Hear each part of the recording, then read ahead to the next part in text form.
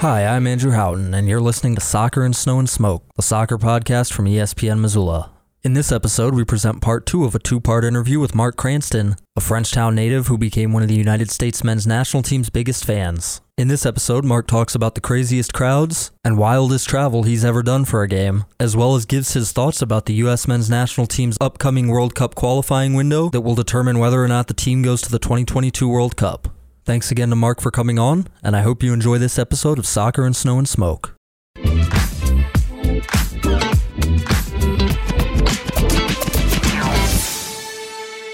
Did you pick up any other fan allegiances, I guess I would say, during the time? I mean, United States, obviously. I know you talked about the Sounders, and they're still around.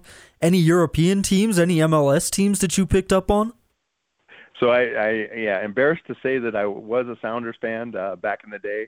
Now that I'm a huge Timbers fan, so having gone to, I transferred from Montana to Oregon State to get into a state that actually had a medical school, and then went to medical school in Portland.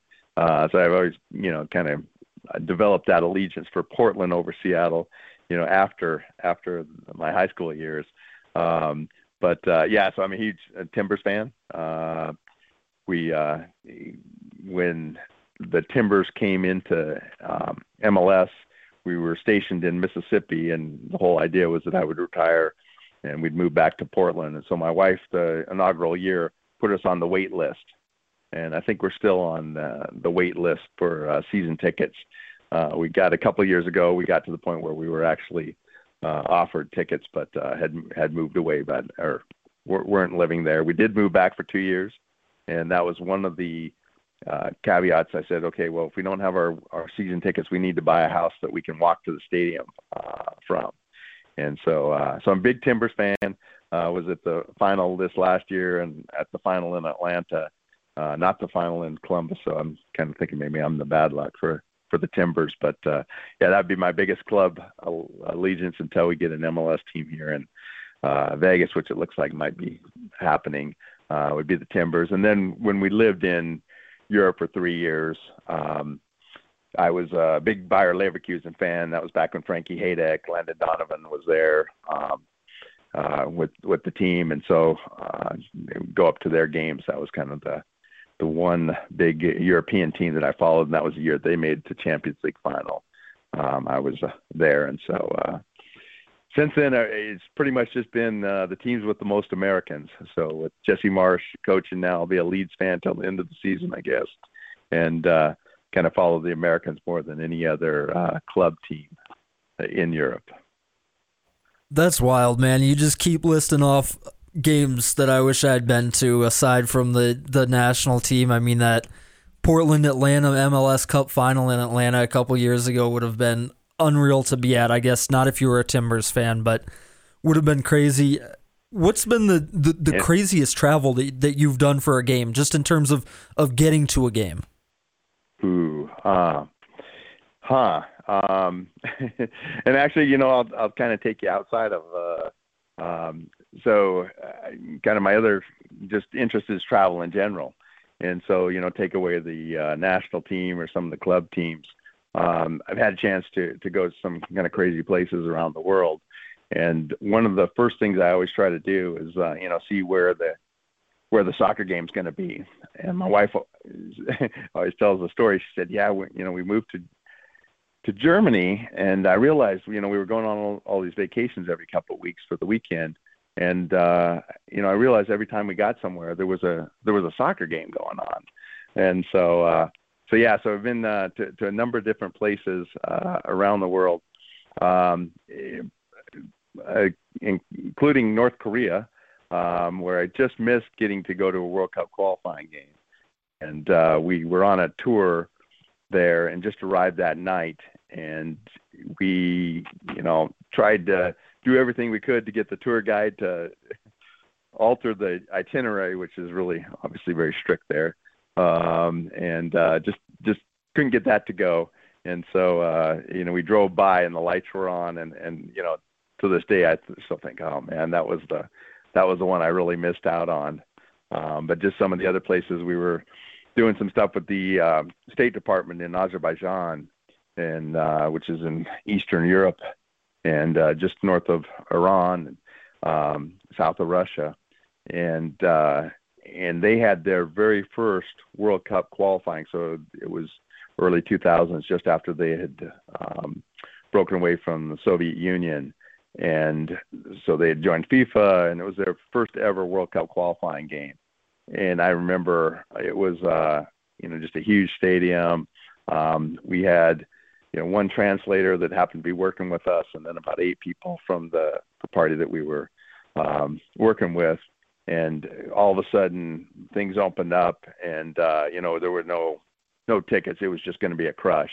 And we got into one of the little cement ramps coming into the stadium, and it was scary. You were just crushed against that, and we just barely got in, get seated, and then all of a sudden we see at the end of each end of the stadium there was open general admission areas, and fans were kind of coming up over the wall to fill in those areas. I don't know if they went through any sort of ticket entrance or something, but they obviously were just making a rush, and there was police up on the top with their batons kind of trying to beat the fans back, and so that was just crazy situation there. And then as far as the U.S. game, I'll just quickly say probably this last World Cup qualifier in El Salvador. They said they were going to have because of COVID restrictions, have the stadium at limited capacity. And so we were kind of expecting that. And so we have a police escort with the bus, and the stadium is really in downtown, and so it becomes very tight streets there. So as we're kind of going through the city, the fans are thinking, well, there's the team, U.S. team. And so we get a few waves, and a few waves with the middle finger and so forth. And then all of a sudden it gets to the tight streets, and now the bus isn't moving so quick. And you start getting the people knocking on the sides of the doors, kind of rocking the bus a little bit. And but inside the stadium it was great. They couldn't have been nicer. But there, those moments where you're thinking, you feel like you're safe, but put you on edge a little bit at least. The rowdiest crowds, would you say, are at the Azteca or somewhere else? Just coming to mind. So the rowdiest crowd that game I've ever been to was down in Buenos Aires. We went down there, and I've always wanted to see a Boca Juniors game. And so I signed up for a tour because I knew there was no way I was going to try to navigate my way into the stadium. We went on a tour of the stadium before. And then it turns, down there, things are just kind of change at a whim. So, it was supposed to be, I think, a Friday game or a Saturday game. And all of a sudden, because of political whatever happened, the games got switched to a Tuesday. And so they switched the games around. And Racing Club was playing River Plate, so 2 other rivals in Buenos Aires were playing, and the game was at Racing Club Stadium. And so we came in a bus there, and the same thing. It was just packed, and we were just on a tour, not fans of either team. And there was a moment where they, all of a sudden, the tour guide just said, pull down the curtains, get on the ground. And, there was kind of a little explosion outside, and all of a sudden, every security was around, and they cleared us, got us in, stadium, everything was fine. But in the stadium, I still remember the people on the overhang of the stadium. Guys were like one leg over the edge of the stadium, and the other leg, on the stand side of the stadium, chanting, and flares going off, and so that was as far as just fans being crazy. I would say that was probably the craziest game inside of a stadium. That's unreal. Fans. It's Mark Cranston sharing stories with us on the Soccer and Snow and Smoke podcast. Mark's a guy who's been all over the world watching soccer, big United States men's national team fan. Grew up in Frenchtown, just outside of Missoula, and he's been sharing stories from a life, really, multiple decades of just chasing soccer around the world. Mark, I mean, I can ask you a million more questions. I guess anything else that you wanted to talk about? We can talk about your autograph collection a little bit. We can talk about the players that you've seen or anything, but anything else that you wanted to touch on? I guess along those lines, one of the just the amazing things, this was as far as wearing a costume and creating, not really creating, I guess, just becoming, Eagleman. It's just been amazing for us to have the opportunity, my wife and I, because it's Eagleman and Wonder Woman. Just give you a quick story on that. So the last game we went to was a women's world national team game in Carson here a couple weeks ago for the She Believes Cup. And fair amount of times my wife's like, I'm not going to spend the time, putting on the makeup and stuff, being Wonder Woman. I'm just going to go to the game. And I said, okay, well, I feel the obligation. I'll wear my mask and costume. And so, 10 minutes into the game, there's people sitting in front of us. And the lady, is on the phone, and then she turns around and she said, my friend back home, she's watching the game, and she just wants to know why Wonder Woman is not wearing her costume tonight. And so, it's just been amazing to me that, somebody in some other, town just happens to be watching on TV and then realizes that her friend's sitting next to, Wonder Woman and Eagleman. But that's the kind of like connections that, you get through soccer anyway, with traveling and just recognizing people and all. But that's been the real reward that we've had, is this opportunity to meet people and stay in touch with people that, we otherwise it would just be kind of a passing, you met somebody and it never stay in contact or have another chance to connect with them. We just had so many situations like that now that, somebody says, oh, I got this picture from you back at whatever World Cup, you got to see this, or I see you on TV all the time. Can I please have a picture? Even with the players, we had a couple of situations. Years back, we were in San Antonio in a bar, and it was the night before, and so I happened to be wearing a costume then. And my wife's tapping me on the shoulder and said, hey, those guys over in the corner want a picture. I'm like, okay, I'm like, we'll get to them. Just give me a second here. I was talking to someone. She's like, no, I think they really want a picture. And I turned around and I turned back to my wife and I said, do you know who that is? That's Stuart Holden and Eric Winalda. And so, the idea that the guys that I idolize and, as a fan would, want a picture just it's really been an opportunity for us to connect, like I said, with fans, a little insight into the players, chances to just, really see soccer and experience soccer. So it's just been wonderful. Well, that's right. I imagine people started asking you for pictures as soon as that first game. I mean, probably as soon as you got out of that cab in Brazil. But when did people really start to recognize you?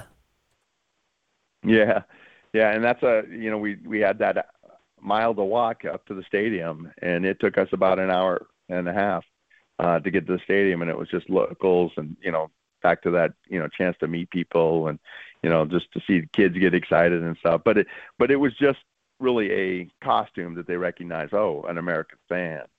And so, I think people thought, wow, that's kind of a neat costume. I'm going to get a picture with that guy in the Eagle costume. And then it was, and we really, even I thought, okay, that was fun. I don't know if I'll do that for the second game in the World Cup, but, and then they thought, okay, well, we'll do it for the second game. And then it was the Belgium game. And in extra time in that game, there's a point where the ESPN, switches over, and I forget exactly what Ian Dark says, but something about, fans not being happy or something like that. And my wife and I are, focused on for that 5-6 seconds or something like that. And between that and then there was a picture that Reuters captured, and that kind of, was on a lot of press, Rachel Maddow show and some of these things. And so actually my daughter was an intern in Austin, her, I think, sophomore year of college during that game, and they were at a big Mexican restaurant. And when they switched over to the picture of Leela and I, my wife, my daughter said, "Oh, that's my dad." And immediately she said that, she thought, "Oh my gosh, this is so embarrassing. I can't believe I just said that." But there was kind of a little bit of and then press was out there, that kind of name, sad Eagleman kind of got out there. But still, it was kind of something we thought, well, maybe we'll do, maybe we won't. And so it's just kind of over the years, it's been more and more people recognize, and more people, just kind of put those two together, the our faces, or my mask and her face, and the national team games. And so it's just, we happen to be in, but not this last Gold Cup, but the one before that, sitting in Nashville. It was after Men in Blazers had a show, and they were doing an after show thing there, and it was kind of all winding down in this bar and grill, and we're just sitting in the booth, and all of a sudden we hear, a couple guys with British accents, and one of them from the bar said, "Hey, there's Superwoman." And I looked over, and we're not wearing, any costumes or anything, What's he talking about? And he goes, "Yeah, we know you." And then, it turns out that they said, "Yeah, every game, you just assume that there's a camera on you." And so it kind of has just grown to that point now, I think, where, the fans kind of, like I said, there's games where I think, oh, maybe I won't wear a costume or something, but I just feel like I kind of owe it to them. It's my little thing that I can do to have, somebody be kind of excited, like, "Oh, we saw that Eagle again," There's that one fan that's always at the games, and, got a chance to see him. Or if they're in the stadium, they get excited about, having a picture. And so it's just really been something that's grown slowly over the last, we got another World Cup coming up, so 8 years now. That's right. You got to love it. It's Mark Cranston, United States men's national team superfan, joining us for the Soccer and Snow and Smoke podcast. I love that Belgium game in the 2014 World Cup was sort of Eagleman's coming out party for you, because I was gonna say, when we were talking about the growth of American soccer fandom a little bit earlier, and we talk about 2006 really being the first World Cup that I watched at all, and then 2010, I can sort of remember watching it by myself. Well, 2014, I was watching that Belgium game. I was back home in D.C. for the summer, watching that Belgium game on the big screen in Freedom Plaza with thousands of other people gathered out there, and that was a crazy moment in my soccer fandom. Mark, I wanted to ask you about, we've talked about her a lot, but your wife coming along with you and being into it with you, and it sounds like, you guys travel a lot, but it sounds like she's always been there for it and been there for you. Just how cool has that been to have her along with you? It's amazing. And actually, it's I can tell you a quick story there. She grew up in Malaysia, and so probably had more exposure, or brothers would watch World Cup and so forth, and probably had more exposure to soccer, at younger age, but not really a huge sports fan. And so when we went to France in '98, I went with a couple guys. And so we went to games. She didn't even, watch replays or anything like that. She just was at museums during the day and nothing at all to do with soccer. And so then in 2002, the guys couldn't make it. And she said, "You know what? I want to go see Korea anyway, so I'll go with you." And from that first game, and that was the game that we beat Portugal. And, from that moment on, she was crazy. I always tell a story in South Africa. We would get up the next morning after the games, and she'd be the one looking, hey, I can't find the replays on the TV. And I'm kind of like, I'll go back to sleep. Well, we'll get some rest first. We got another game coming up. But she has become a huge fan ever since that 2002 World Cup. And so it's been great. And then just she's more of the spokesman than I am. You got me talking today is about as much I would ever be talking. Usually the interviews come on, and the focus is on her. She's definitely the person in the spotlight when it comes to that. And so, and she's had to be. She's sometimes she'll say that to me, you're lucky you're just in a mask, and I can, she has to constantly be out there as a couple whenever we're, out at these games and stuff. But she loves it, loves the national team, a huge fan of soccer now, and of the national team, obviously with Timbers too, going to games with me there. But she's come a long way from the museums in France to every moment of every game, and knowing who's going to be the starting lineup and for the national team and all. That's the game, man. It just gets its hooks into you, and then that turns into your life, or that turns into an obsession, man. I completely get it. The last thing I wanted to ask you about, as we're coming up on an hour here, it's Mark Cranston joining us on the Soccer and Snow and Smoke podcast. I know we'll get you out of here, but I did want to ask you about sort of this set of World Cup qualifiers coming up for the United States. You guys are planning to go down. I think the first game of the set is down in Mexico, and then the home game coming back against Panama, and then down in Costa Rica to finish up. And of course, after 2018 and failing to qualify for the World Cup, it's always going to be a very shaky situation for the Phantom. I know I'm a little bit stressed out about it, even though the United States is in a very good position going into this last set of games. But just what are you thinking going into these last three games that'll sort of determine whether the United States is in the World Cup or not? Yeah. I think certainly the experience in 20 for the last World Cup 2018, and then just having gone to, I didn't get to Honduras, but all the other away games this cycle gives you a whole different perspective, because we're going to be nervous going into each game, and so especially that Panama game. I think in general, most of the fans are traveling way supporters, and our supporter groups kind of are hoping to get a tie. If we got a win down in Mexico, that would be amazing. But if we got a tie, that would be great. Being down there for the last cycle, when we tied 1-1 on Bradley's goal, it was we walked away there as winners. We felt great, and so if we had something, got a result down there next week, that'll be amazing.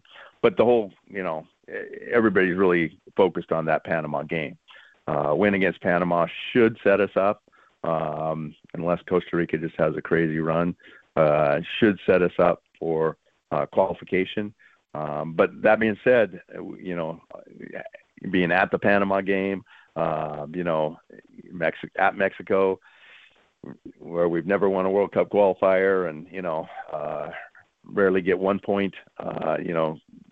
We tie two games and all of a sudden have to go to Costa Rica and needing a win. Nobody wants to do that. So everybody's really nervous. I think going into them, we're going to feel a little better if we get a result in Mexico, and we're going to be ecstatic if we, can qualify with a win against Panama. And that's what we're hoping for.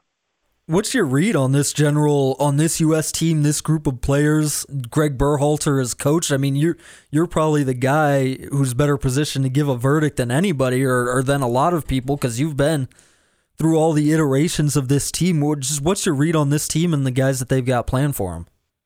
Yeah. So I think, the amazing thing obviously is having so many young players, playing at high levels in Europe. I think that the one thing that is underestimated is the for any team, and particularly the national teams, is the importance of familiarity, which this team doesn't have yet.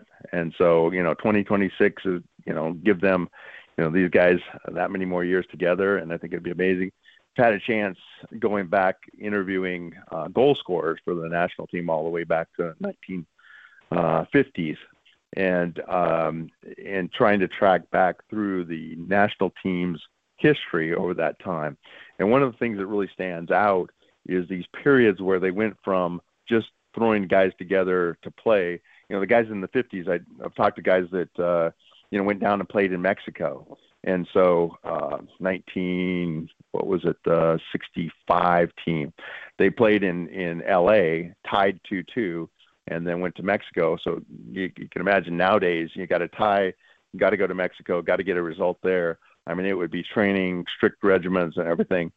These guys went to Vegas for a couple nights, didn't train at all, and then flew down to Mexico. That's what the federation did. And these were guys that came from all over, and every one of the guys that I interviewed from that like 50s to the 60s say that the reason that they weren't able to compete with Mexico was because Mexico was training together for a couple months, and these guys were just being thrown together.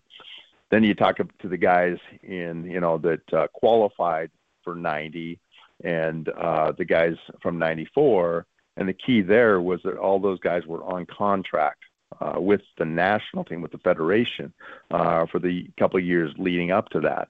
So they may not have been the most, talented guys in the world, but they were successful in qualifying for 90 and then getting out of the group and so forth in 94 because they day in and day out, they were training together and playing so many friendlies together. So I think that's my biggest, I think that's what we're seeing with our team now is that, yeah, we may be much more, talented than say, where we started off in the World Cup qualifying than a team like El Salvador. But Hugo Perez had the El Salvador team together basically for their World Cup qualifying first rounds in the spring, for the Gold Cup in the summer, and then came in and were able to compete against us. And so I think that, this team right now has all the talent that we could, hope for. And now it's a matter of them gaining the familiarity, and hopefully Berhalter is the one to lead that. We'll see as far as coaching, but certainly time, COVID hasn't been any help to that, but time together is probably the biggest thing this team needs. Well, that's right. I mean, with the national team, you don't have time for all these training sessions. You don't have everybody gathered in one place, especially with a team like the United States, where half the team is playing in MLS, half the team's playing in Europe, as opposed to somewhere like Honduras, where most of those players are playing in the domestic league. And you can't do any complicated training sessions with them. You just got to sort of throw them together and play something simple and hope that familiarity does grow. Mark, any last thoughts before I get you out of here? And we are coming up on an hour now, so I will get you out of here this time. But before I let you go, just anything else that you wanted to touch on? Just like to thank you, for this opportunity. It's great for me to kind of reminisce and look back at that change over time. Certainly, like I said, when I was out kicking the ball against the barn, or writing letters to Pele and some of the other guys that wrote back to me. Probably his agent sent back his autographs and all. But back in the day, and there was nobody that I could just say, hey, let's get together and go play some pickup here, or whatever. To just have the opportunity to think over my lifetime that, it's gone from that to, what the kids in, say Missoula and other towns like that, you get Southern California, New York City areas, some of these areas, they're going to have opportunities.